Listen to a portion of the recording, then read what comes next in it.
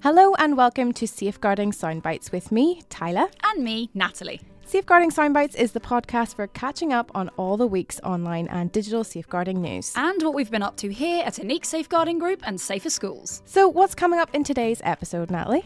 This week we're chatting social media news, finding out what's in Ofcom's latest media use and attitudes report, and discussing our new youth vaping article.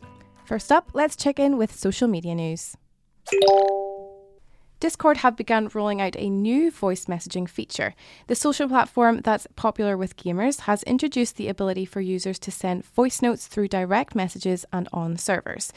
Discord is a free online platform that hosts voice, video and text chat on different servers.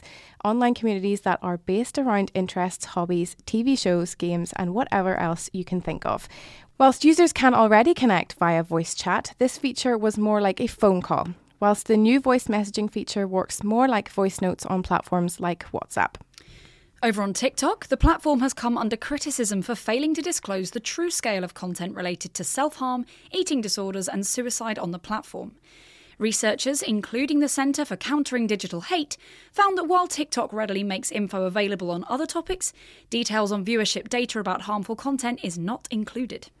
And the researchers also found 50 different hashtags about suicide, self-harm and eating disorders, with those videos viewed over 57.9 billion times. And that's very worrying, Tyler, when you think of the amount of young people who are using the app. Yes, absolutely. In fact, we'll be talking more about the Ofcom report in a minute, but the report shows that about half of all 3 to 17-year-olds are using TikTok. And I think it's important to note here that TikTok's age limit is 13 years too. Yes, and it's research like this that shows why it's not only important to make sure children and young people are using platforms that are age appropriate, but also know what to do if your child has come across harmful content on TikTok or any other platform. We actually wrote an article on that recently, which can be found on our website, unique.com.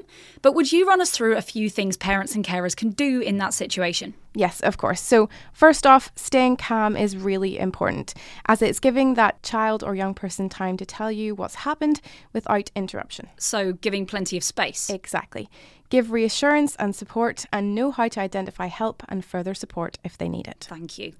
As I said, that article can be found on our website too. It's called A Review of Harmful Content Online.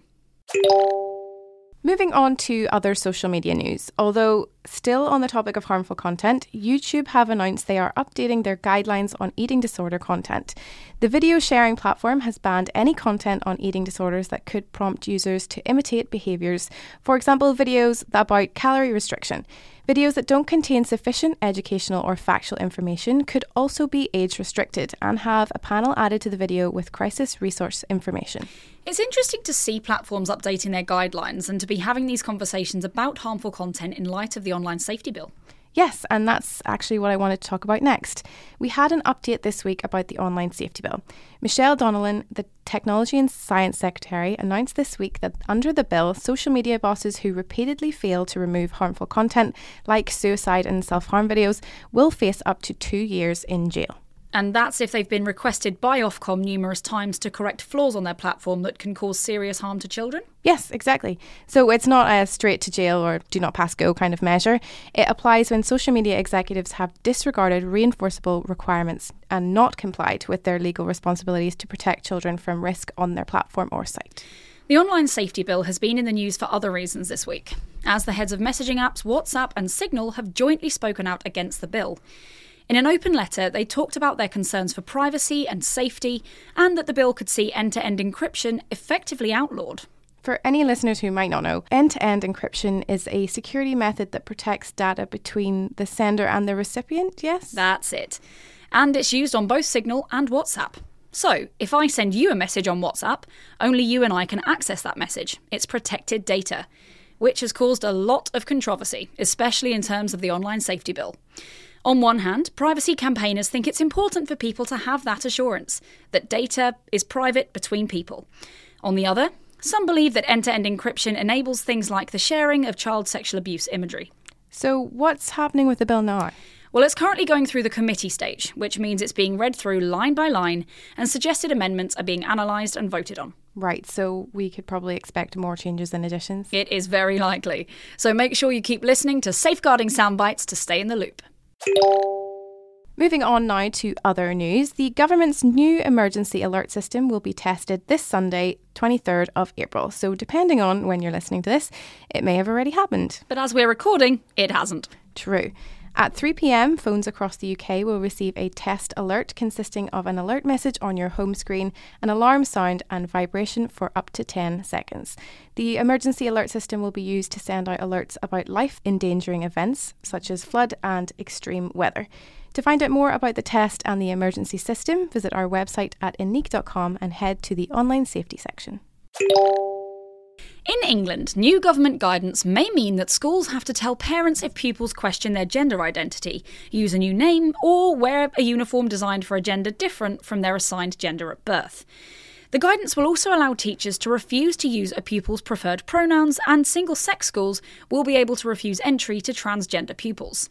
Although it includes an exception clause where sharing gender identity information could cause harm at home, LGBTQ plus charities Stonewall are concerned that many teachers and schools might not have all the information about a child's home environment. Here at Inique, we've recently been receiving reports of children as young as 8 years old vaping. What was once seen mostly as a method of quitting cigarettes, vaping has become a popular habit in its own right. And as the trend seems to continue to rise amongst young people, our online safety experts took a look at youth vaping, including what it is, why young people vape, and some top tips if you're worried about your young person in your care vaping. Find that on our website, inique.com. A new survey has shown that more than 90% of teachers say safeguarding referrals have risen. The survey of teachers and senior leaders in the UK was carried out by the NSPCC and the teaching union NAS-UWT. The results also revealed that teachers have seen an increase of 87% in neglect referrals and 84% in emotional abuse referrals. The Ofcom Media Use and Attitudes Report was released last week. The annual report looks into how children and young people aged 3 to 17 are using and understanding media such as TV, gaming platforms and the internet. It also looks at how parents are monitoring and feeling about their child's media use. Amongst many other things, this year's report revealed how children and young people are experiencing the online world, both positively and negatively. For example, over 80% of both parents and children aged 12 to 17 feel going online is helpful for schoolwork and homework. But 71% of 5 to 15-year-olds have seen hateful content online. You can read more about that and other key findings in our article on 2023's Ofcom Media Use and Attitudes Report. Find that on our website. And that's everything from us this week, so thank you for listening. You can follow us on social media by searching for Inique Safeguarding Group. And if you want to find out more about any of the safety settings we've spoken about today, make sure you head over to the Safety Centre at oursafetycentre.com. Join us next time to find out more about how we can all help keep children and young people safer online. Goodbye.